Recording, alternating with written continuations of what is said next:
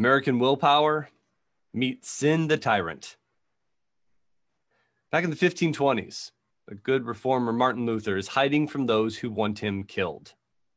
Believing in the power of the scriptures, he does a very heretical act for the time and translates the Bible from the one and only copy that was supposed to be used at the time, Latin, into German, using Hebrew and Greek. This Luther Bible version was a wonderful gift to the world. It was propelled forward by the newly invented printing press, and it quickly became owned by many institutions, churches, and schools. Is about the cost of 1 month's wages for an average laborer, so it wasn't in everybody's homes yet, but it became far more prolific than had ever been possible before. It was widely influential, but there were some translation changes that have drastically affected our modern religious landscape. One of those translation changes is into a Greek phrase, the pistis Christou. Pistis has traditionally been translated faith, and Christou has been translated in Christ, that we are saved by faith in Christ. It's a message you've been hearing, many of you, since you were a small child. Only problem is, for those of you who remember what a genitive is, maybe you took a Latin class or Greek in your earlier years, is that's not traditionally how genitives are translated. Generally, an "oo" sound at the end means the genitive is of something. So it more likely would have been better translated as the faith of Christ or the faithfulness of Christ, even more likely. That one translation change from Luther 500 years ago haunts us today. The so-called Lutheran or Reformed view of sin and salvation has professed that having faith in Jesus, having some sort of dogmatic belief in this person, saves us from our sins. Many of us were asked to walk down the Romans road, for any of you who've been to Christian camps, that series of verses from the book of Romans that shows us supposedly how God is going to save us from damnation. Just have faith in Jesus, ask him into your heart, then you're saved. And that can usually be witnessed by the actions you take in response to your love of Jesus. But in the past 30 years, the new perspective on Paul has taken hold throughout most of scholarship, although not most of the church. This view opened the world's eyes to the reality that Paul in this book is not laying out a system of salvation. If he did, he certainly jumped around a lot as he made his points. See, the new perspective believes that Paul believed as a Jewish person that Jewish people were already a part of the covenant relationship, that they needed no justification. The question became, how are these Gentile believers supposed to believe and act if they, as Gentiles, are not, like us Jewish people, de facto members of the covenant? Remember, Jewish people believe they're part of the covenant de facto by being birthed as Jews. So what do we do with these Gentiles? Paul writes to the church in Rome and so many of his other letters with this reconciliation in mind. He says, look, folks, it's not just about doing those things that most clearly separate us from the rest of the community by our eating laws and circumcision. It's not just about that. It's not just about following Torah law. Now, the Torah was extremely important for Jewish people. So important, in fact, that Paul is not trying to wipe away its importance. Remember in Acts 16, Paul circumcises Timothy before Timothy becomes part of his entourage. The law matters for Paul. But Paul in Romans is trying to help the Jewish believers understand how those Gentile believers who don't adhere to some of those acts are still one with them in the covenant community. That is the central message of Romans. Kind of changes the perspective, doesn't it? Put that together with the faithfulness of Christ business, and it leads Pamela Eisenbaum to sum up the letter of Romans like this. She says, Paul's letter to the Romans is not an answer to the question, how can I be saved? Rather, it's his answer to the question, how will the world be redeemed? And how do I faithfully participate in that redemption? This begins our sermon series on the book of Romans. We may or may not have it next week, but for them, the rest of the summer, we'll be looking at this incredibly powerful book through that lens of reconciliation as we unpack this way that Paul was seeking unity in the Christian community. And Lord have mercy, do we know we need to learn that lesson in our times? Paul was inviting everyone to God's work of redemption, telling the Jewish believers, Gentiles are part of this work too. They belong. They are children of the covenant just as much. As we see Romans 7 today, we see Paul in the middle of explaining how it is that adherence to Torah law is not the end all be all.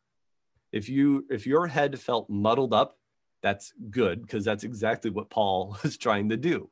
In this passage, Paul is trying to make very clear that just because he, and you've heard him probably before in church, be prideful and arrogant and boastful about he is the first among apostles, first among the Pharisees. He taught the law. He persecuted Christians on behalf of the purity of the law, right? This is the guy who's first place in doing everything right.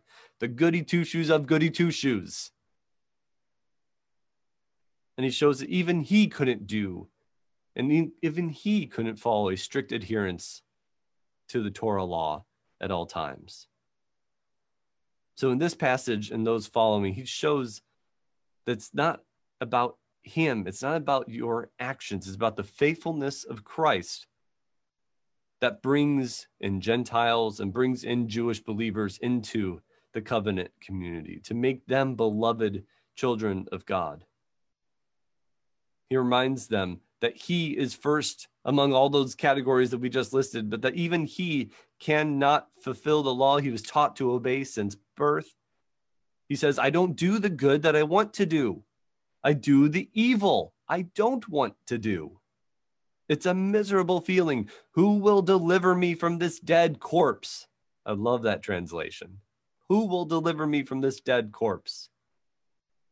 I think thinking about sin and our present national moment is a really interesting thing to do. Visiting with some of our family here reminded me of the many conflicting emotions we have as we begin to work through the sin of racism. Many of us are learning for the first time that racism isn't just about what we intentionally say, so-called racist things. It's a series of decisions that we make, often usually with very good intentions, like where we choose to live or how we choose to spend our money, that are usually meant to do good. Yet even those good intentions often have negative consequences that systematically keep power away from Black Americans. Because racism is in the water that is our culture, and we all drink of culture, whether we realize it or not. We are all racist. Every single one of us. As Paul says elsewhere in the book of Romans, all have sinned and fallen short. He describes sin as a tyrant, some kind of cosmic entity that is way bigger than him and his choices or even his intentions. But as we know from racism training and anti-conscious or unconscious bias training, intention does not equal impact. Certainly in communication and also often in the acts of our lives. All have sinned and fallen short. Who will save me from this dead corpse?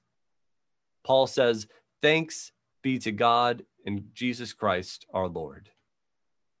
See, Paul's message to the church in Rome in that context of reconciling Jews and Gentiles is the same that we need to hear today. It is not our works. It's not even our cognitive beliefs, but it's the faithfulness of Jesus that reconciles us to God and to one another. We are called to work along Jesus, along his faithfulness, as we work to reconcile the world to one another. That's some good news for our day, friends.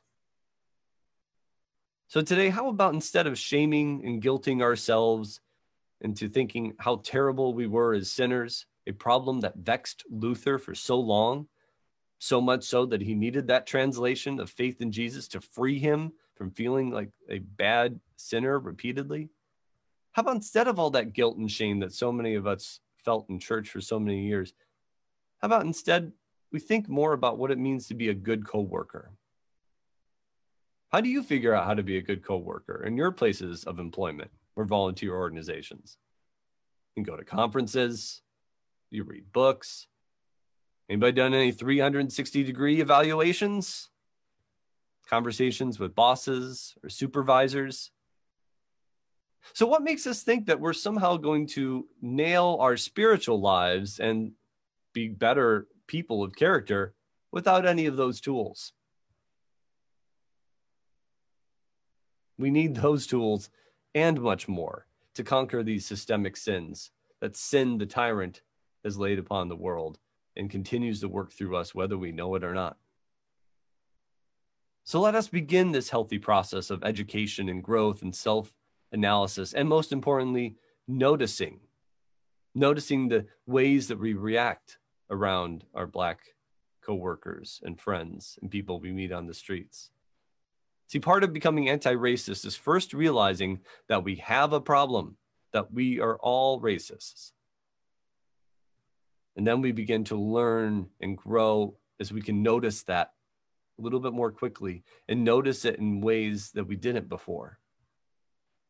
We can read books and articles, listen to podcasts and radio shows. We begin to listen to voices long silenced by our desire not to be inconvenienced, because we need to watch our favorite sitcom. My friends, there's so many ways you can go about doing this. You can certainly join our book study as we begin to read How to Be an Anti-Racist by Ibram X. Kendi as a church. More information about when we'll be starting that will be coming later, but I invite you to email me if you want to be a part of that all-church study. There's also this great book, Raising White Kids, that I'm just waiting for the right amount of parents to tell me, or grandparents. It's a great book for anyone of any station in life. But if you want to be a part of that study as well, let me know. Shoot me an email. American willpower meets sin the tyrant. As Luther said, sin boldly, but believe even more boldly in the power of Christ to save us. Thanks be to God, and amen.